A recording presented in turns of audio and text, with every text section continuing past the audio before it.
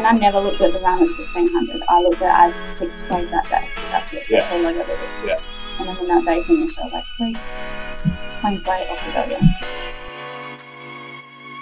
Welcome back to Switched On, a platform for mob like you and me who are looking to learn and grow from life's experiences in order to fulfill one's potential, becoming more switched on in the process.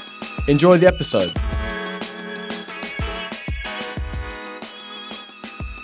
Alrighty, fam.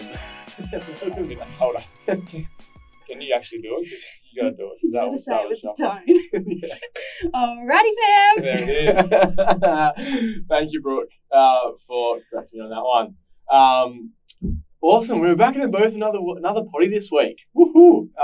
Mr. Braden Ainsworth, how are you again? Mate, I'm very good. I'm very excited for this. This is going to be an incredible potty, I think. I'm more just excited to dive into the training, the mindset, the life, pre and post this amazing effort that everyone will find about in 2 seconds. But man, I'm buzzing. I'm so excited for this. How about you? Yeah, buzzing too, mate. Buzzing because we are joined, if you don't know already, if you could not hear it in the Alrighty fam, is Brooke. Is it Brooke Emma Rose or Brooke McIntosh? What do you prefer? Brooke Emma Rose. Yeah, yeah, you'll get that. Brooke Emma Rose, who just completed something out of this world, running 1,600 kilometres from the north of WA down to Perth, and joining up with our buddies at 20 Talk and Blue Shoe Project. So, good morning, Brooke. How are you? I'm super excited to be here. Super pumped to talk about the run, pre and post, how it's all gone now, and share some insights and some stories. Absolutely. It's going to be could be a long potty if we could extend it, but we won't. But it's so much to talk about because it is an incredible effort. But before we get into the run, before we get into all of that, Tom will start us off. Otherwise, I'll keep talking. First question I always do in the pod is, what did you do to get switched on this morning? Did my daily gratitude. Yeah. What was that? Daily gratitude for today. It was for the opportunities coming up, the support around me, and for my coffee this morning. Beautiful. Love coffee. Sounds like Brad, eh? Love coffee. How about you, mate? What did I do? Standard, like Friday morning, it's just sort of like my arms day. So I'll just Can't tell. got the pump on. Let's go. It was fun to just like get the body moving in the morning before jumping the booth. So yeah, it was good. How are you, Bubba? Mate, this is obviously what we're doing something about 10:30. So, and I was actually going to be cooked before the potty here today. So I just went for a little quick walk out in the nature, and mate, I am completely different in the space of 10 minutes. So, that's how I just got switched on for this potty. But this morning, I was the same, mate. The routine, beautiful cold shower actually this morning, which is nice because the weather is starting to turn it on lately. So It's been good. Yeah. But let's get into it. Yeah, okay. I mean, obviously there's a lot to talk about, but just firstly to our listeners that haven't heard of Brooke before, we just want to get to know you a bit more. So, yeah, it's like, are you a local Perth girl or were you born elsewhere? Yeah, Perth, born and bred. Perth, born and bred. Yeah. Awesome. Literally tell us about childhood. Tell us who Brooke is. Yeah, so Perth, born and bred, grew up down here from a massive family of 9. I was kind of child who was always a little bit rebellious and wanted to go out on my own, do my own things. Very, very competitive with my brothers as well. So grew up down here, high school, and then moved away up to the Pilbara to Karratha and then come back. Now turned little athlete. So my brother's an athlete. I always aspired to be like him, and now through what I'm doing, I can say that I'm an athlete now too. Yeah, which is really cool. Let's touch on Karratha, right? Because I just got back from Karratha last week, so I was up there for a couple of sessions. It is hot. Oh yeah, the heat just hits you as soon as you get off the plane. Open the doors, it's like, oof. And it's like it was insane. And that's where you started the run and stuff, which we'll tap into later. But like, what was it like not growing up, but moving from Perth to Karratha? Because it's not like it's decent, and I know that it's decent because this is how I know the country town's bigger. It's got a Macca's, a KFC and a Hungry Jack's, that's when you know Country Town's big. Because Esperance has got one, and it's Macca's, right?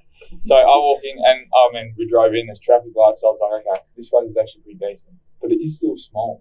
Like, the town is small. You fly over it, and you literally fly over everything. Yeah. That's the coolest part about the town, and then you see, like, the salt flats and stuff. But, I moved there, and I lived there for, like, 7 years. Absolutely loved it. But the reason why I moved there is because when I was 2 years old, my dad was there. So my parents got divorced when I was 2. So my whole life, I grew up going back and forward like one time a year. So Karratha has been home to me for many more years than 7 years. But living there was really cool. Just having the outback and the islands, Dampier Islands. I don't know if you would have done that. No, unfortunately we didn't go there, but I heard about it. Yeah, it's so super cool. Like if you love boating, camping, and fishing, that's the place that you want to be. Because you got it all, and then you got Macca's. I'm a Macca's at heart. Because that's what the locals were saying. I was like, what do you get up to? Like, I was like, I'm not trying to say this in like a bad way or anything, but I was like, I walked around basically the whole town. I was like, what do you do? Like, it's a little bit like Esperance, and they're like, well, because I was talking about mental health, and I was like, well, how do you get your mental health? And if you're not into that, and they're like, well, like, we love camping, fishing, motorbike riding, like all this sort of stuff. And he goes, if I don't have a boat, well, I know he's got a boat, so I'll just go out with him. Like, they just love it up there, right? Yeah, there's like 3 categories up there. You're either your drinkers, your boating, camping, fishing, or your gymmers. This is exactly how I described it. So, like, it's so fun. But yeah, it's and you still love Karratha? Absolutely, but in saying that, the day that I ran out of there, I was like, catch you later, never come back. Yeah. It will always hold a place, but I don't see myself going back there anytime soon. So tell us about growing up with 9 siblings. Because that's... Wow. Yeah.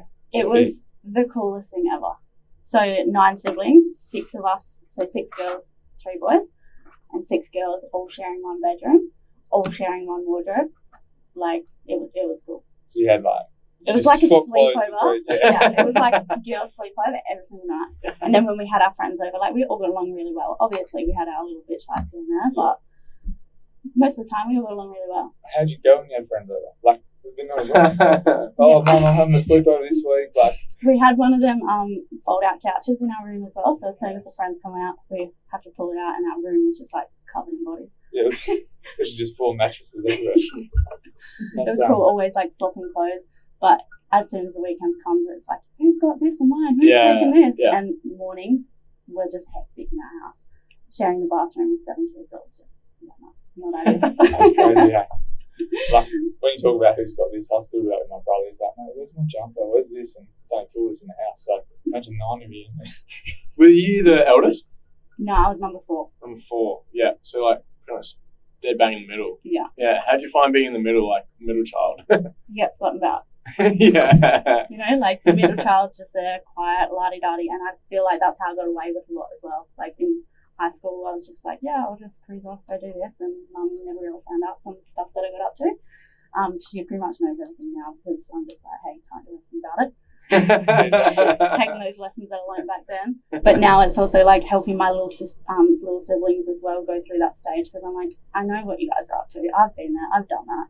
Just for me, it's about creating safe spaces for them to come and talk to me about what they're going through, like what they are doing in school, because reality is you're going to play out, you're going to make silly choices, but if I can be that safe space for them to come to and open up, I'm just like, no judgment.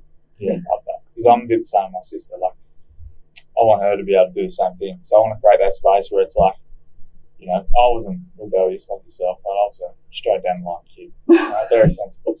But, I'm the same, because I know what it's like growing up in a country town, and like we all do, right? You can get into the wrong things at the wrong age very early, and you can have influences, and from so many different reasons, to fit in, to be liked, or even just to try things, right, and experiment. But yeah, it's like that person's like, look, I don't care. Like, I'm not going to tell you off or anything. I might try and guide you and tell you, not to do this and not to do that.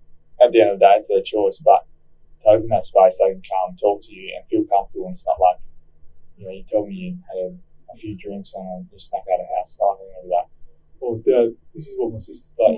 It's just like that safe space, and you can still guide them. It's like, everyone did that as a kid, mate. You're all muck up. And like when that age, it's so easy just to give into peer pressure Oh, and for society sure. and all that you can get caught up in the wrong crowd. Like, looking back on my high school days, it was like I went through a crowd of drugs and alcohol, and then all of a sudden I'm wagging school to go to the gym. And then I'm back in the crowd of wagging school to go do drugs. And I'm just like, for me, if I had a safe person to come to and open up about what's going on in my head or what I'm going on through life, instead of just being like, I'll just use the gym to numb, or just use the drugs and alcohol to numb, like, that would have just made a world of difference. So, I mean, having that rebellious background as you talk about and, like, going through that to make the person you are today, if you were to go back to, say, your 15-year-old self, what would be a piece of advice? To just start doing what I know was right in my heart. I was so scared for so long, and I never had the confidence to follow what was in my heart. Although I knew what it is that I wanted to do, I knew what it is that the impact that I wanted to make. But because the world is so noisy, it was just covered in cobwebs. Yeah. So it took me until I was like 25 to actually unpack all that and be like, I look back now and I'm like, girl, 13-year-old you wanted to do that. Why didn't you start just then? But because to me it wasn't seen as #cool, I didn't want to do it. Because I didn't want to be seen as too big. I didn't want to be seen as the outcast. I just wanted to do my life to fit in. Yeah. And to gain the validation from everyone else. Where it's like, you don't need that validation. So you sound 25, you realise that? Mm-hmm. So when you 10 years earlier you realised. And I'm a true believer that you already know what it is that you want to do. You already know who it is that you want to be as well. But with everyone else's opinions and pressure, you do forget. Yeah. And then it's like you get to a stage and you're like, wow, little me wanted to do that. Why didn't I just start then? So it's like peeling back the layers and taking out those cobwebs. Mm-hmm. So what do you think along the way to realise that at 25 helped you, like, sort of remember that or get to that stage, do you think? Overcoming the hardships and having to build the resilience within myself. Yeah. Support has been a huge thing. Like, I felt like in life I lacked a lot of support from the outside. But I wanted that. So it wasn't until that I put my hand up a little bit further and got a little bit of support that throughout this run as well, I realised I've had all the support that I needed. But in the moment of time, I couldn't see that. But the support, what I felt like was lacking, was actually just building a resilience inside of me just to keep going. Yeah. So, yeah. So what were you chasing, do you think, as a teenager? My dad's validation. Yeah. Yeah. My brother's validation. Is that because your dad wasn't around as often? Yeah. It wasn't so much the validation, love, same. Yeah. Yeah, I was definitely chasing that because he wasn't around so much. I was like, I just thought I was unloved. So when they split when I was 2 years old, that was when the belief was instilled in me that I was unloved. And then it wasn't until I did my own inner healing journey that I realised I actually am loved. He just wasn't in love with my mom anymore.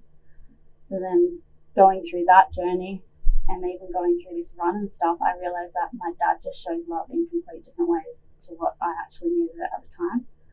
And everything that he's given to me in life, the person that he is, what he's shown me, the leadership style, the hard work, the resilience, I wouldn't be who I am without all of that. And comes back to this run, like when I opened up and I told my family about it, no one believed in me. And post-run, I made a conscious effort. We went out for dinner and I made a conscious effort to go around the table and ask all my family members. I was like, what was your initial thoughts on this run?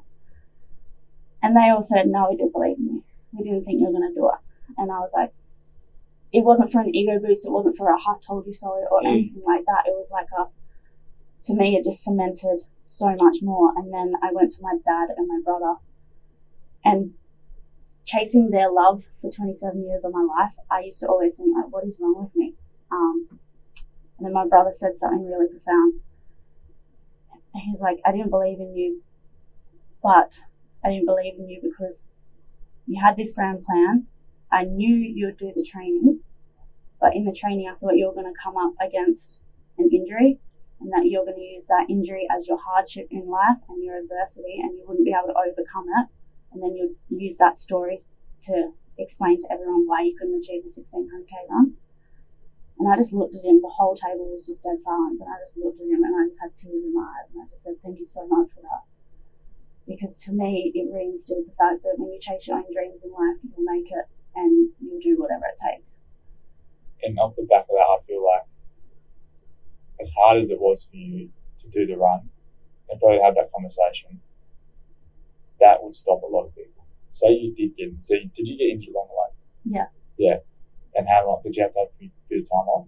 No, I just kept running. Kept running. Because people, even in the training up to it, or whatever it might be, if it's a run, if it's trying to start a new podcast, that one hiccup, that's it. That's their excuse. It's like, nah, that's it. Like, now I've done a hamstring, I can't do this. Right? Or I've done this and now I can't do that. Like, it's big, right? And that's what that excuse is. So how he's touched on that is sort of like a life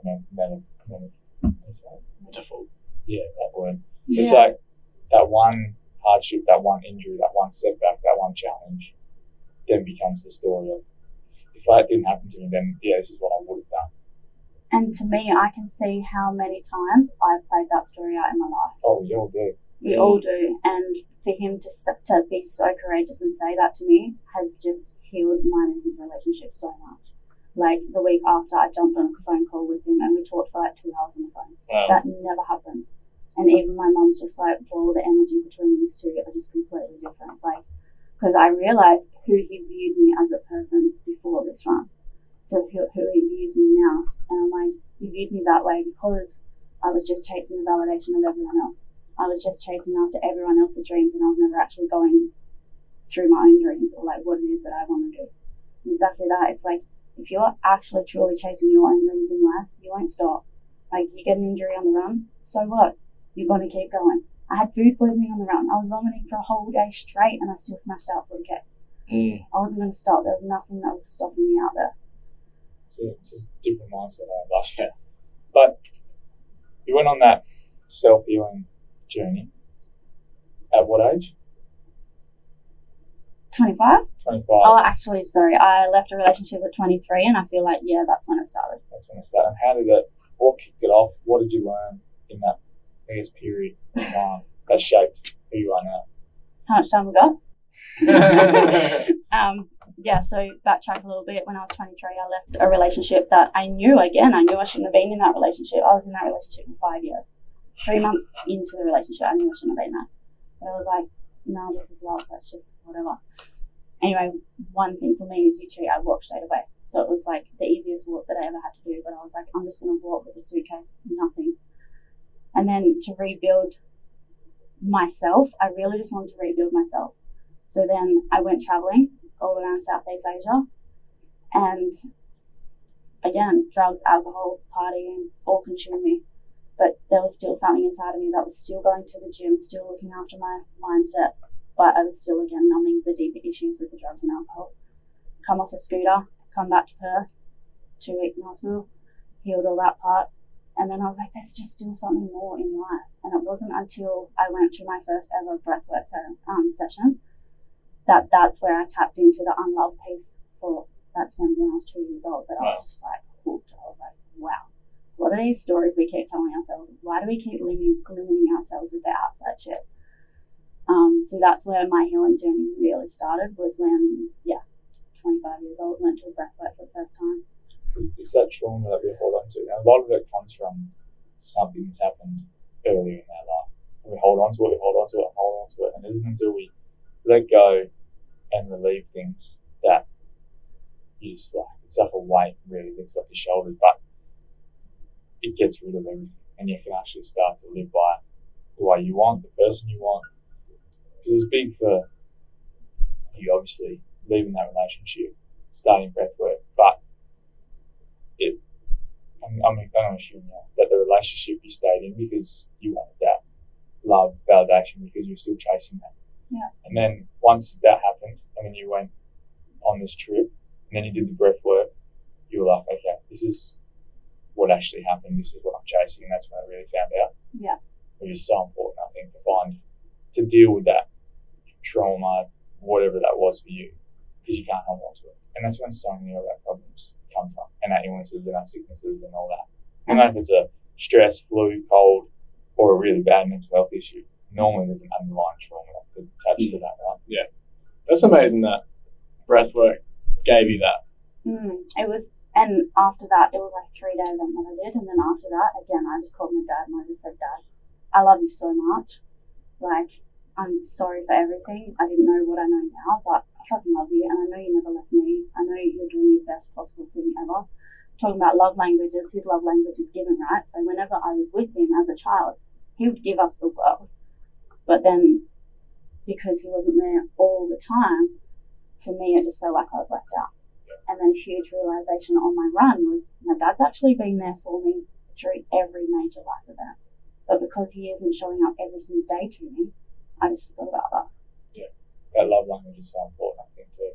So I've been corrupt. I had a great chat because one of the blokes up there, his partner was a psychologist, right? And we're having a good chat, and we're talking about gratitude and talking about the kids' days because nowadays you don't sit around a table and have dinner with the family. You don't.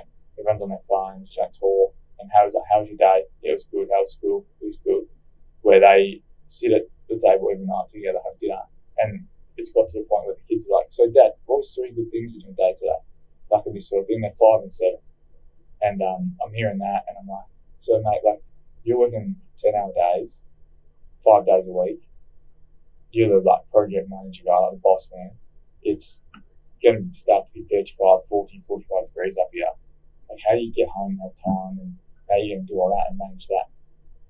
And he goes, "Well, I know what my kids want," because we had the conversation about this is what I'm going to be doing, what's coming up. He had the conversation like 2 weeks ago. He said, "I'm going to be tired at times, but my love, this is how I'm going to give you my appreciation, my love, and at times I'm going to be able to have to step back."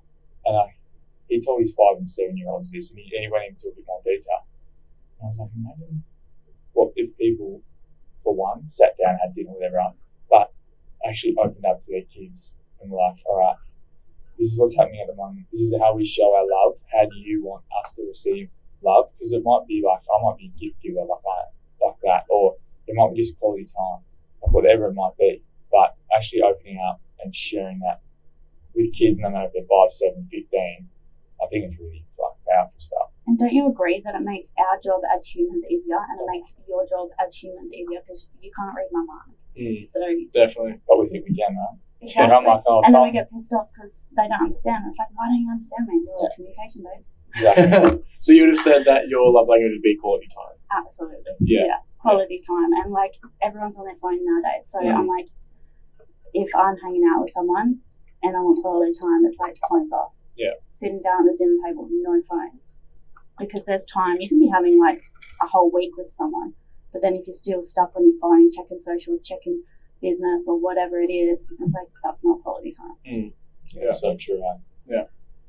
But quality time, how long were you away for exactly? 28 days. 28 days on the run, away from Perth, 32 days. Yeah. You love quality time. There's one bloke with you the whole time. Yeah. How'd you get there? Yeah, that was... Other than a few people that joined in on the way, and the trucks honking their horns and that was FaceTimes, but how was that? Talking about communication, that is where I had to learn to communicate what I need, in the moment. Because you think about it, we had a caravan, we stayed in the caravan, he was in this top bunk, and then I was in the king bed, obviously in the space. But to wake up to someone every single morning, right there, and then to go out on the run and then come back and the same person is right there, I'm so grateful. Don't ever get me wrong about that. So grateful for what he's done and the help that he's given me and everything. But being in someone's space 24/7, I guess it wasn't 24/7 because then I was out on the run, but having my nervous system so heightened on the run and then come back to the same space, it was so hard.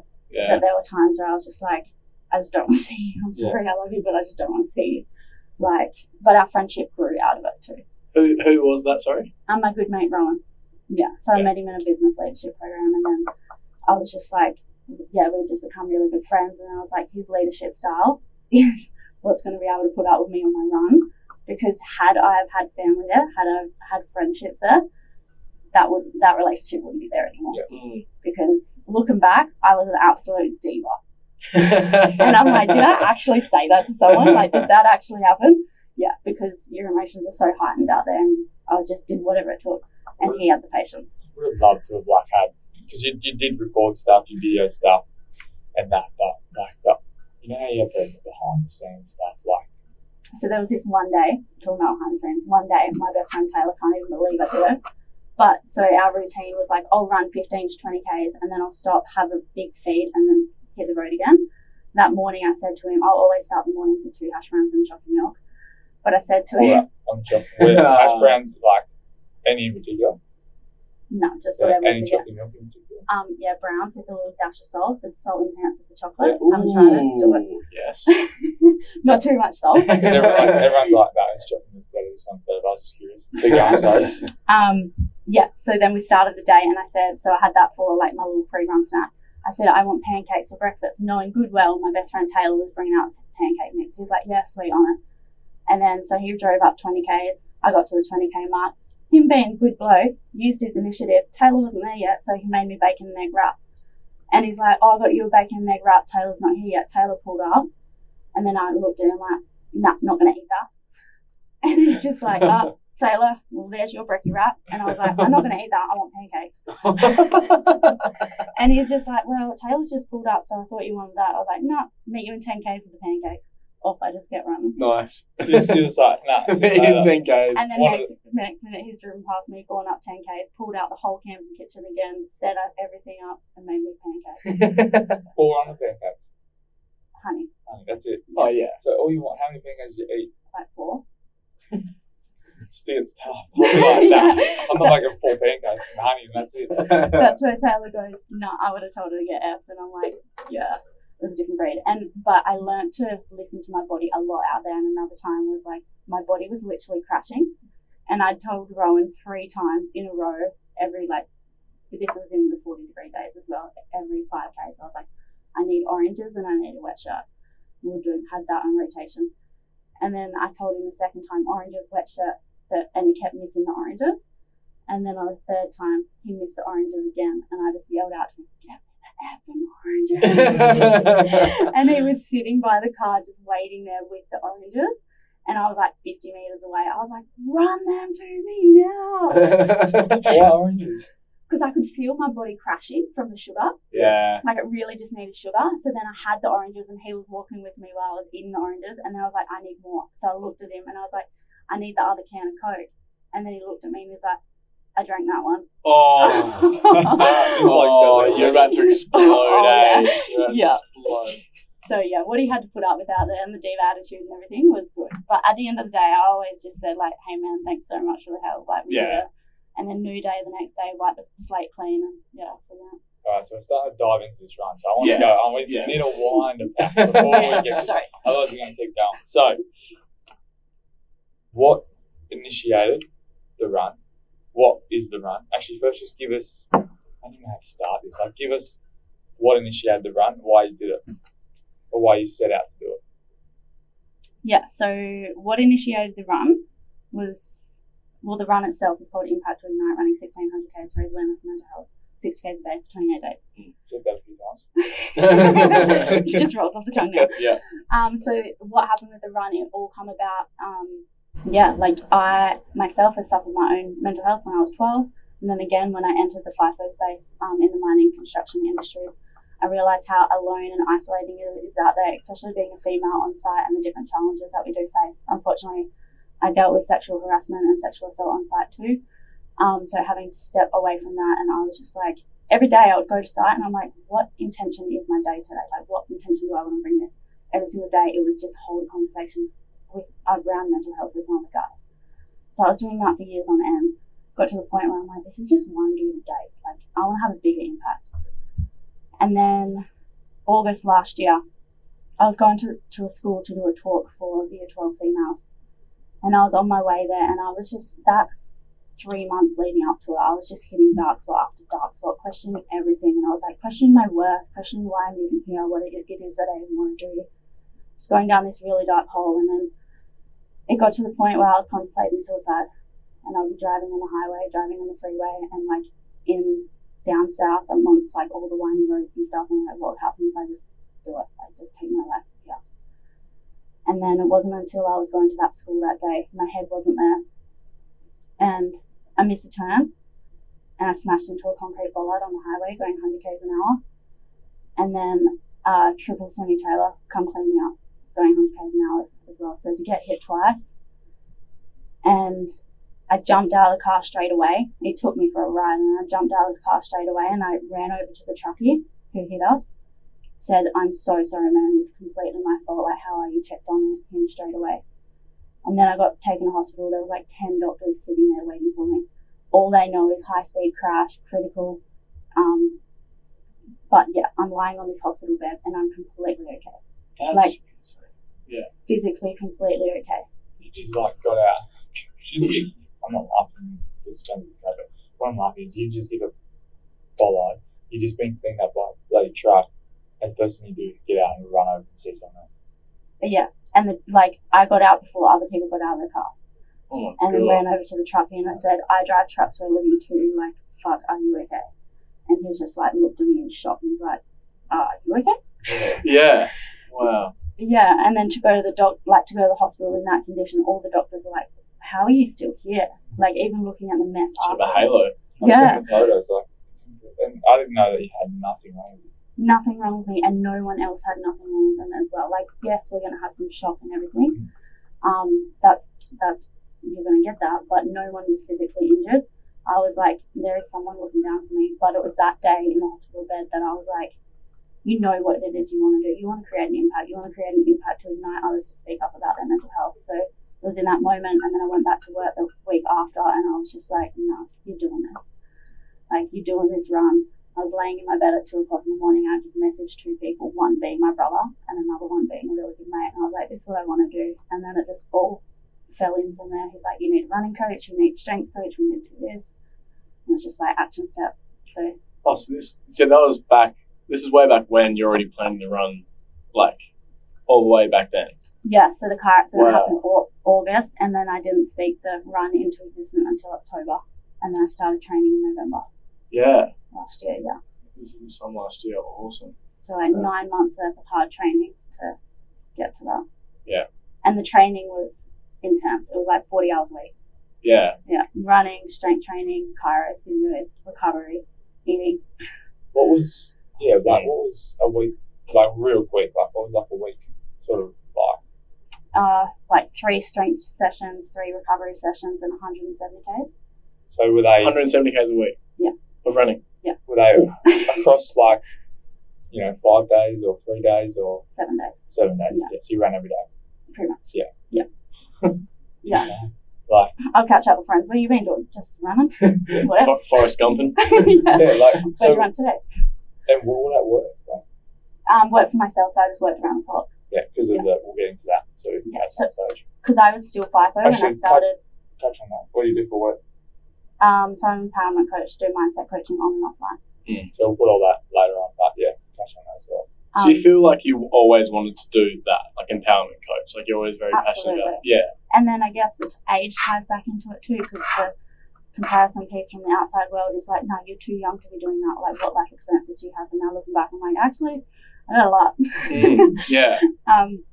But yeah, I made the decision in January this year to leave FIFO full time so I could do this, because I was going to work, waking up 2 o'clock in the morning, going for a 20k run, then going to work, and then going to do my strength session after work, and then sleeping for 5 hours. I'm like, I can't sustain that. If I want to achieve this goal, something needs to give. And I'm like, I'm sick of giving everyone else. It's time for me to chase my dreams. Yeah. That's once you quit, like, that's a pretty big day. So I have to be training, gymming, recovery. Like, what was your mind going to? My mind was just like, this is what I've got to do. And even my best friend speaks on it. If I say I'm going to do something and it's true to me, I'm going to do it. Like, there's no stopping me. The hardest part, though, was setting the boundaries with my friends and family and missing out on those things. And because no one believed me at the start, they thought that I was always going to crumble, and give in. But yeah, I I just had to be super strict and just be like, no, I've got to train this time, I've got to do this time. Just the discipline and the motivation and the drive to just towards that, like, that's so internal, right? Like, oh man, I just can't even fathom just like how you managed to build up to that. And it's like, if you keep looking for the external validation, you ain't going to do it. It's like everything has to come internally, and I reminded myself every single day of my life. Even in my training phase, when I was going on my long runs, I would always have a mental breakdown. But on the other side of mental breakdowns, always a breakthrough. Yeah. So when I was going through my mental breakdown, like running, crying my eyes out, like it's crazy, I'll just be like, no, this is why you're doing it. You're doing it because this is your dream and you want to create that impact.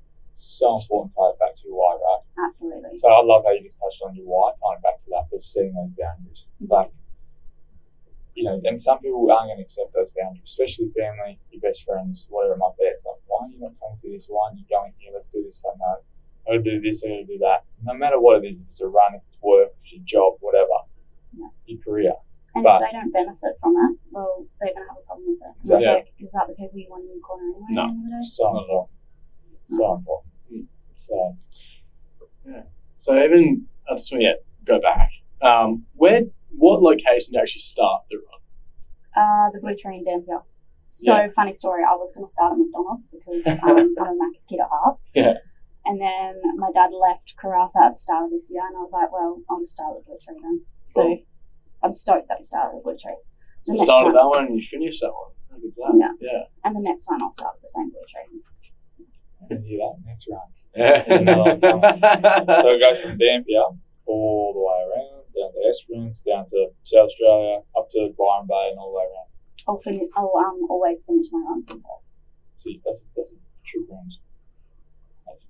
She's like, I was just mucking around, but there's something going on here. The run, let's go into it. So, obviously, the training was hectic, recovery, diet, everything. But in the run, like average kilometers a day, because some people won't know, like days off, like averaging 60k a day. How many days off? I had 2 days off. Yeah. 2 days off. But you think about it, I had 2 days off, but that was just like cleaning the caravan, getting food prepped, organisation for the next round to come. And you're not seeing anything on the run, so like it's really internal, right? It's like Tom touched on before, like a lot of it is internal. So yeah, like there would have been stages where you're just running, you see a hill, I've seen those on the videos, like you see a hill, your truck will give you a honk, but then it's like, it is the vast landscape of WA. Yeah, it's like it's 35 degrees here. I've still got another 35 k's to go. I'm on day 6 and I'm cool. Yeah, that's pretty much what it was. Yeah. And no one realises how vast WA is. And it wasn't until I put those drone images up, they're like, whoa. Even someone goes to me, where'd you go to the toilet? And I was like, well, if you got to go, you got to go. And if someone says, well, happy days to them. But, out there, I pretty much experienced it all. And another thing is that I didn't wear headphones throughout it all as well. I wasn't going to do that, but it was at the fundraiser in Karratha. Some random dude comes up to me and he's like, the run is going to be epic. And then I also hear that you're not going to wear headphones. That's crazy. And I was like, I don't know where you heard that from, but challenge accepted. That's incredible. And when I heard that you didn't use headphones, literally, like, I think it was last week, I was wasting some time on TikTok, and I save all those motivational things, and so that's like my feed now. One come up and said, if you really want to put yourself through a mental challenge, walk on a treadmill and incline for 40 minutes or whatever, no headphones. Like if you're just starting out, and I was like, that's like literally so true. Like a treadmill, walking slowly in a gym, just walking, like how boring would that be? Mm-hmm. Because that's when, and he goes, if you want to like do that and find out about yourself, like I don't know how long each run took. Obviously, it did change depending on timings and stuff. But is there a common theme? I just want to see if there's something common that kept popping up in your head, because you would have had so many thoughts and imaginations, and you probably would have been delirious at times too. But was there anything that like kept popping up? It was literally just one more. Yeah, just one more. Yeah. One more K. Like almost, So I've used that mantra to get me through life. Like through my darkest of days, I would just say to myself, just hold on for just one more day and a brighter day will come. And I did. And then throughout the whole run, I was like, just one more day, just one more step, just one more breath. Yeah. Just one more You got to keep breaking. Just one more jogging. Yeah, you just got to keep breaking it up, hey? Yeah. Bits. And I never looked at the run as 1600. I looked at it as 60 Ks that day. That's it. That's all I got to do. Yeah. And then when that day finished, I was like, sweet, clean slate, off we go again. So what time was start and finish normally, roughly? It was crazy. So I wanted to start all the runs at 8 o'clock, 7 o'clock or so. So that gives me a good, decent feed in the morning, time to do my routine and stuff. But as soon as we got to Karratha, it was like 40-degree days. I was like, this is nuts. How am I going to do this out here? So the first day, absolutely cooked it. Didn't nail any of my foundations. And the first day was just proper write-off. Still did it, but it was hard out. Yeah. So then I was like, well, it's really hot. We've got to get up a bit earlier. So we woke up at 3:30. We got on the run by 4. And we did that for 3 days straight. But the runs were just taking me like 10 to 11 hours. And I was like, this is not normal. So then after the 4th day of doing it like that, I called it and I was like, I need more sleep. So then I had more sleep and I didn't start the run again until 8 o'clock the next morning. So I had a proper solid night's sleep. It was like 41 degrees that day. And I smashed out 70 Ks in less time than it was taking me to do 60 Ks. So you kind of just had to get the bearings right the first couple of days. Yeah. Yeah. And again, stop listening to the outside world because like, I know my body, I know what it's capable of. And even with, so in my training phase, I was training my body to eat while I was running. Like I'll be running down the highway eating a bacon egg muffin. Whereas other people would be running down the highway having gels. But because I wasn't conditioned that way, I started having gels in the first half of the run because it was so hot and I was losing so much electrolytes. I was like, got to replace it. My gut was just turning hard out. Yeah. And then on day 4, I was just like, nah, do what you know. Like, stop trying to overcomplicate stuff. Do what you know. Run with food. Get up at your usual time. And my body just adjusted to the temperature. Yeah. Which was climatized, yeah. So what was the morning routine and night routine then? Because it would have been like pretty, like, I guess, important, like really important. So once, if you're allowed, like, you can. Yeah, the morning routine was like 7 alarms going off to get me out of bed. And then the 7th one didn't get me out of bed, so Rowan's shaking my feet saying, wake up, got to get up. But then I would, strap my feet. Man, the blisters out there were crazy for the first 2 weeks, so I'd continuously have to strap my feet. But gratitude always played a massive part, and mirror talk. One of my non-negotiables was to have a mirror in the caravan, and I would talk to myself every single morning, just have a little spiel, a little pep talk, put myself up for the day. And then it was always 2 hash browns, chocolate milk, and then exercises to get the muscles going, like glutes, activated quads and stuff, and then hit pavement. And you've got all the staple. Alrighty, fam. Yeah, that's the one. Yeah. So aside from those, the first couple of days we had to get the bearings right, you just mentioned, what like region or part of the run would you consider to be the hardest part? Gascoyne. Yeah. Yeah. Why? The community. Okay. Yeah. Yeah. So it was like the nicest weather to run through, but the community support wasn't there. Yeah. Yeah. Because that's surprising. Not as in I don't know anything about it, but because you did have a lot, like people like randoms giving you gifts, leaving you stuff like at bakeries or wherever it might be, like painting me signs and everything. I thought that was incredible. So that would have helped a lot. So that's and then it was like as soon as we got to the Gascoyne, I was literally every single day I would always give ways, and then there was this one day where I'm like, I am so bored. Like, what am I going to do today? Obviously run. And then I just counted every single wave that I give, and I gave like 560 waves that day. Do you know how many waves I got back? Like 200. Yeah, okay. And just through that Gascoyne region? Yeah. Yes. And I was like, this is crazy. Like, Australians, where's the Aussie wave? And like there was some stages where it's good to get the little couple fingers, yeah. And then some days I was just like, let's just take the piss and do like a massive 2-handed wave at them. Sometimes I wouldn't even get anything back, but I mean, it gave me enjoyment and kept me entertained on the run. Yeah, there's nothing worse. Even like when you just like give way, like say in Perth, like just on the car, you just like, cheers, mate. And then they don't give it back. You're just like, righto, motherfucker. You feel rejected and stuff. Yeah. Especially on the way, if you drive to Esperance, right, depending on what way you go, there's a wave zone. It's literally called you are entering the wave zone. Thanks for driving through the wave zone. If you don't get if I wave and you don't get a wave, you get so annoyed. Like, it's just like a common.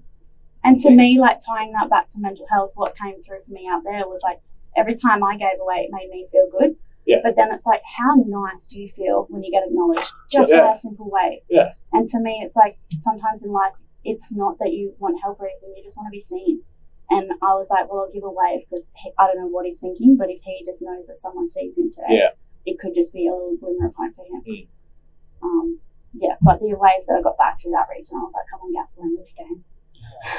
So, yeah, we're talking about the community then. What was it like when you did receive these things? So good.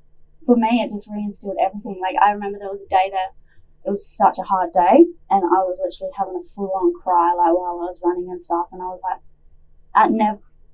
there was no point in time where I ever wanted to give up, but this day was just super hard. I was just like, is this ever going to end? And I was like, just having a full mental breakdown. And then all of a sudden this truck, and I was running up this hill, all of a sudden this truck comes down the hill and just like toots on the two-way and then jumps on and it's just like, good job, chick, we seen you the other day, you're making moves, just keep going. And I just like bursted into tears because I'm like, this is what it's all about. Yeah. And those special moments would happen in the moments that I needed it the most. Were you on your phone and socials much during the run? No, not on socials. No. Like I would video, But no, I wouldn't be checking socials or anything. That was just crazy stuff. The best thing I think on the social stuff we touch on is the recaps. Like some of the recaps are freaking hilarious. Like and then because you showed everything, like you put yourself like very vulnerable state. Like there's times where you're literally just sitting there like legs up, like just like cooked, like head over and what's his name, Rowan? Yeah. Rowan's talking to you and you're just like, and then you're just like eating something. And then there's you running, then there's you waving, and then there's like just everything. Like you put it all in. And I just loved the recap because it like felt like you were there. Like you could be like each, and like if you post on like socials or LinkedIn or whatever, you're just like, you look at them like, wow, that was a sick day. Look at that. She looks cool, but then she's so happy. It was like you could ride it with you. It was I loved how you did. And that's one thing that I want people to see me as in life is like I never want to show up as this girl who achieved this run without the hardships that come with it. Definitely. And without the shit that I had to go through to get it. It's like the worst thing that I see on social media is people showing off in the highs and only showing the highs. And then it's the comparison piece, right? Us as humans are quick to jump to the comparison. It's just like, well, if she's got that and she did this, well, like, why can't I have that? But then sometimes we forget what they've actually gone through to get there as well. And it's like, that is a really relatable part, is people relate to the hardships and the struggles. And it's like, and on the flip side, some people just want to see you struggle at the end of the day. So it's like you can put that, so you put that mask on for everyone else, and then behind the scenes you're someone else, or you just completely take it off and in every situation. That's who you are. Exactly. And then it doesn't matter which side of you they see because both is real. Yeah. And it's like, I've accepted that I am the girl who's really got a life together all the time. I've got my shit sorted, no one is. But I've accepted that, I've got my dark sides and I've got my vulnerable and my weak sides too. So I can show that and I can show that. Which I felt was the most, like, don't get me wrong, you running 1600 is powerful, incredible, inspiring, rah. But for me, not taking part, but following the journey, the biggest thing that I found out of it that was the most inspiring was that piece, was you opening yourself up, being vulnerable, not just around certain people, to everybody. You weren't just showing the good bits, you weren't just showing what was the easy parts, you were showing like yourself in a vulnerable state and showing who you were, and you were posting on socials. It wasn't like, I'm just going to post myself, looking good in the run, everything going well. You're like when you're dead, you're posting that. When you're feeling good, you're posting that. When you're eating whatever it was, you're feeling that. If you're getting something from the community, you're doing that. And then you were crying, showing images of that. Like you were showing the good, the bad, the hard, the good. Like it was incredible. And I think that was probably the most inspiring thing that I found, and the most enjoyment. Like I was more enjoyed seeing I was like, proud of you running. I was like, okay, I know she's going to do that. But I loved watching the video of you crying or the video of the real parts. Yeah, the real raw parts. And that's why I would then see if you had like a mic on you the whole time or just something behind the scenes, because you showed a lot of it, but imagine all of that. Like, I think I feel that's what's going to be the inspiring part out of it. That's just my point of view. Yeah, and to me, my whole life, vulnerability has been a strength. But now I see it as there's two types of vulnerability. Like, there's be vulnerable and show up online, but be vulnerable and show up online when you've integrated it, when you've moved through it. That's one stage. But then to open up to a mate, to open up to Rowan and be like, hey, I'm not okay today, can we have a conversation? That is a different type of vulnerability, and that is a strength right there to say to your mate, hey, I'm not okay, can we have a chat? Because it's so easy nowadays to jump online and say, oh my God, I'm so sad, like this is what's happened. And then you get the likes, you get the comments, you get the shares. It's not about that. And it's like, you get all that and then you instantly feel good, and then 30 minutes later it drops off and you stop getting it and you feel shit again. It's like, if you actually just open up to a mate and say, I'm not okay, can we have a conversation? That feel good of feeling, the endorphins, it carries you through. So it's like showing up online, but also having the courage to say to your mate, I'm not okay. And then even like, and us all seeing you in that vulnerable state, like, kind of like, once you might put the phone down, you're like, oh, you acknowledge that, and then you kind of like, they're able to see that themselves and be like, oh, now, like, it's like permission for them to open up in their lives. So you've inspired them to do the same, in a sense. And I just still can't believe how many I've inspired, I guess, and I don't think I've really good. Oh, you won't know. No. But it's like, I had messages like 7-year-olds were watching it, and the parents were opening up to the 7-year-olds being like, this is why she's doing this run, if you ever feel this way. But then on the flip side, I had 9-year-olds watching it, and I'm like, well, like, I thought it was just going to be this demographic. Yeah. Well, I told my mum about it. I told my sister, and I was like, oh, Mum, go check this out. I sent her one of the reels. I was like, how incredible is this? Is what she's doing. And then I was telling my sister, and then they were like following it, and then I was like talking to my dad on the phone, and he goes, what have you been up to? I was like, Dad, I actually just watched this video. You got to watch it. Like, this amazing girl that's running from here to here.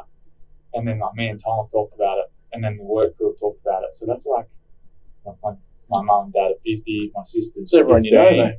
Yeah, literally. Like, but like, and then you've got like blokes our age, like, and girls our age, like 23, 24, that are talking about it, and it's like, it's everyone. It's not just, you haven't just inspired like 7-year-olds, 15-year-olds. You've literally inspired all generations. And that was the thing for me at the end of the day. Like, the fundraiser, yeah, that's one thing, but to me it's like the conversations that I had that followed were the biggest thing. And like, that's where the true impact is. That's why I was curious before when I asked if you're on social at all, because you could see that you interacted with like the 9-year-olds and the elderly as well. That's why I was asking before, if you had anyone say that you maybe like idolize you, like you look up to, like had been in contact with you at all? Because I mean, I don't know. Did anyone do that or like come to mind? Yeah. And I still have those messages flooding in, and they're just, they're beautiful to see, and they're beautiful to read and witness and stuff as well. And it's cool to be able to inspire that. Yeah. Any names we might know? Might need to shout out. I can't even think of them right now. But there's definitely many out there. And even I had like I was just sitting down one night and I was like, you know what, I'm actually going to go back through the donations and respond to everyone. I didn't have the intention of responding through everyone, but I was just reading some of the comments in there, and I was just like, that is just insane. Like, some of the comments of how I've inspired them to either get into running, or that they've lost a friend to suicide, or family members that have been affected by it, and then they've seen what I'm doing with the run. And there was this one lady, she put in a donation, and then she said, I still remember the moment where you were working at Macca's. Told you, Macca's, get a heart. Where you were working at Macca's, and you literally just generally asked me, how are you today? Are you doing okay? And she wasn't. And then I had a conversation with her, and she still remembers that moment like 10 years ago. And I'm just like, that's insane. Like, to read that message, it just brought so much gratitude that in life it's not about what you know or who you know. It's about people will remember you of how you make them feel. Yeah. And I was like, to me, that just comes so natural. But for her, it had a massive impact on her life. Yeah. Yeah, it was massive. And the Q&A, is that, you did two? Yeah. 2 Q&As? Yeah. I was like, tuning back, and you just see, like, because I'm going to do a Q&A tonight. I don't know how many. You might have had like 5 or 10 questions, but then it was just like freaking 100 messages of, keep going, I'm loving watching it. Like, you're doing so good. It was just like support. It was. I was like, guys, I want to ask questions. Yeah. I want to answer questions. So even that stuff. And, yeah, but you talk about the fundraising. So we talked about 20 Talk and Blue Tree. Why those two? Like, why were they involved? I literally was scrolling on TikTok one day and then 20 Talk come up and I was like, what is this? And I just went down the rabbit hole of their socials and I was like, wow, their stuff is so relatable. They're Like, so who are they? special. What are they doing? And I was like, this is super cool. And for me, like, if I had have come across that page when I was 12 years old on social media, it would have made a world of difference. So I was like, I want to help these guys out as much as I can. And then getting to know Leighton, I was like, let's help him. And then Kendall, for the Blue Tree project, like Blue Tree will always have a special place in my heart and they always pop up at the times that I need it the most as well, especially when I was working away on site. And I'm really a big supporter of people who turn their pains to their purpose in life, and Kendall lost her brother, but the week before he took his own life, they went out and played a practical joke in their parents' backyard and painted a tree blue. And for me, I'm like, for her to take something so small like that and to have the biggest impact in Australia, that just hit home so much when I heard that story, and I was like, yeah, let's help her. Love that. Now, so what are you going to do with them now? Do you continue to do stuff with them now, or what's the plan from here? Yeah, for sure. Plan from here for the next 4 months is just me chilling and enjoying a little bit of life. And yeah, for the next phase is just, for me, is all about connections and relationships. And then we'll start training again for something next year. But yeah, definitely still in the mental health space, definitely still working with the Blue Tree project and 20 Talk. Yeah, they're we love what they do. We've had Kendall on the pod. And I love that they're Perth local charities too. Yes, yeah. And I mean, I see Lockie around a fair bit at uni as well, so we often connect and we're good mates outside of our workplaces, and I love what Leighton's doing as well. Like, just looking forward to what they have going in the future, and they inspire us so as well. It's crazy how when you start hanging around people like that, it's just like everyone inspires you. Yeah.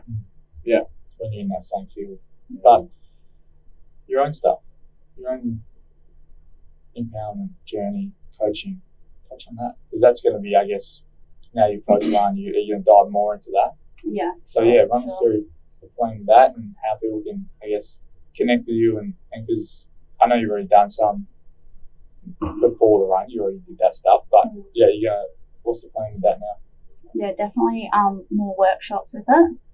And to me, it's about building a safe space for females to come, to feel heard, seen, and to dream big.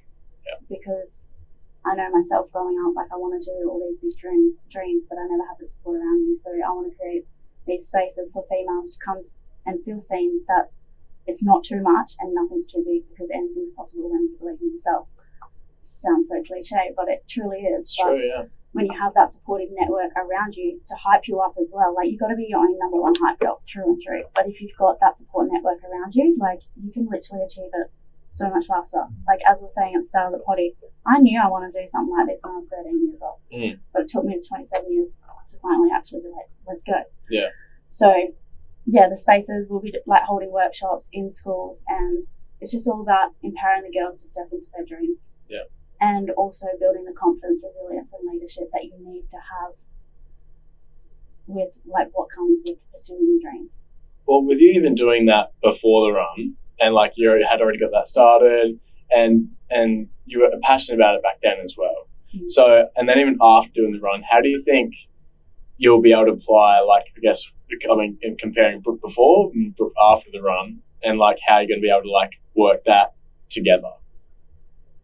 Just because I'm like, I still feel like I'm just a girl who just showed up. I just showed up every single day for herself. I showed up every single day with the attitude of just one more, and I didn't let any blockage stop me from pursuing my dreams. And it's like, it doesn't matter if it's a big challenge or a small challenge. If you break it down, you can literally achieve anything.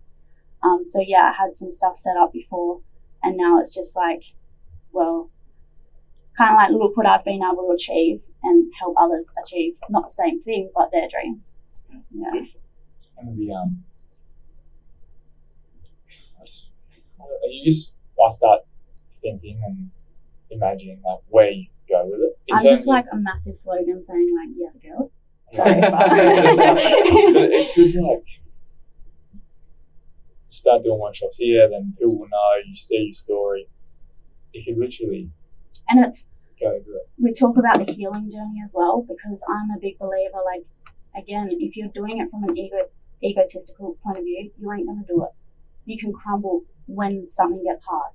But if you do the internal healing and if you understand the stories that we keep telling ourselves we are programmed to believe, so let's rewrite our stories to what we actually want to believe and who we want to be. And like make our stories empowering for ourselves and like who we truly are at our core and know our life values. And if we keep living by that every single day, then you will achieve your dreams. And you will achieve them 100% because they're yours. And you're not doing it to prove your mum wrong. You're not doing it to prove your brother wrong. You're not doing it for a like on Instagram or whatever it is. And it's like, it's so easy to get caught up in that world and the quick fixes. And everyone wants it now. And it's like, babe, just enjoy the journey. Enjoy the highs and the lows, as we spoke about. Like, I loved my training. I loved the run. And now I'm enjoying the come down. Yeah. And all the emotions that pop up with it too. So while it's about dreaming big, it's about creating those safe spaces to come and feel into those emotions too. Can we, I actually needed to hear that. can we touch Thanks on, for that, yeah. You're welcome. can we touch on the values? My values? Yeah. Mm-hmm. My values is, Do you have more than 3? I have like 10, but I have the top 3. Yeah, you got top 3. Yeah, that's what I love. Top 3. Yeah. Health, wealth, and freedom. Why each one of those? Health, because I need to be the healthiest that I possibly can be to show up the best that I can be. Freedom, Is that for you and for others, or? for me first and then for others, because if you don't look after yourself, then you don't pop up, then you can't show up for anyone else. Freedom, because I'm a free spirit. I like to come and go as I please. I like to have control, but then no control, and discipline ties into that as well. Like, you've got to have discipline in life to have the freedom in life that you want. Exactly, yeah. And then wealth, because for me, if I have wealth, I get to be able to provide for others. I get to be able to do big things like this, take time out of my business to go and do a run like this to help others in Australia or the world, wherever my TikTok went. Love that. Yeah, because some people would have heard wealth and be like, oh, she just wants money. Exactly, but it's like when money Every comes single freedom. one of those, sorry to cut you off, every single one of those was to do things other people, your health, well, and yourself, but a lot of it tied back to service and giving to other people, contributing. And it's all good and well to have values in life, but it's like, how do you live your values in Yeah, your life? exactly. So, How can you actually be clear on them and like implement them in your day? Like Every every day. single day, and Yeah. not just when it suits you kind of thing. Not being like, I'm values driven. Oh yeah, how are you showing health today? Yeah. So I just value when- health, but I don't sleep. I drink alcohol and I don't do this. So do you really value health? And I'm totally okay if you don't, right? Yeah. It's just don't preach it, or Yeah. don't say you don't. Like, don't lie to yourself. Love it. I know we kind of did deviate a little bit off the run, but I did just have one more question before we do wrap up soon. But like not apart, but like crossing the finish line would have just been just a surreal feeling. Yeah. That would have just been the most enjoyable part, do you feel? Or It was really interesting, right? So I thought that I would cross the finish line and be like in a blubbering mess because, wow, I've just ran this far. But the final day was actually insane. Like, the final day, I had to slow my pace down because I was too far. And then Rowan's messaging me, slow down. So I walked into McDonald's, grabbed a bacon egg, sat down for like half an hour, had a coffee. I ran past Trig and I seen there was an art exhibition on, so I went through the art show and then I just kept running. But by the time I crossed the finish line, because I had such an enjoyable day, I was able to reflect on the whole run. So when I crossed the finish line, it was literally just like an out-of-body experience. Yeah. I was like just in autopilot, and I forget that some people like who showed up. So I was so thankful for people who captured moments of the day that I can reflect back on. Because there was parts where I'm like, I don't remember that. yeah, But yeah, it was really cool. I just remember looking at my dad and being like, hey dad, I ran 1600 Ks. And he's He just says like, that on the video. There's a video of that, isn't there? Yeah. I swear I've seen that there. and because he didn't believe that I was going to do it until I hit the 1,000 K mark. I'm like, it took me to run 1,000 Ks for you to believe in me. But anyway, you did it. sick. I did it. You fucking did it. He kept me humble the whole way. Love that. Oh, like I'm going to have to wrap this up because we just got kicked out the booth. But I could It continue to touch on this for ages, but we might have to get you back in, honestly. Like, I'd love to get you in maybe 6 months' time before the next big journey. Don't. Obviously, in 6 months, you might have already revealed it, you might know it, but I'm really interested to see what you do close to the front in terms of this next 6 months with how you, I guess, ignite and impact others. It's going to be really, really cool. But you've got an event, just really quickly, you want to touch on that coming up soon?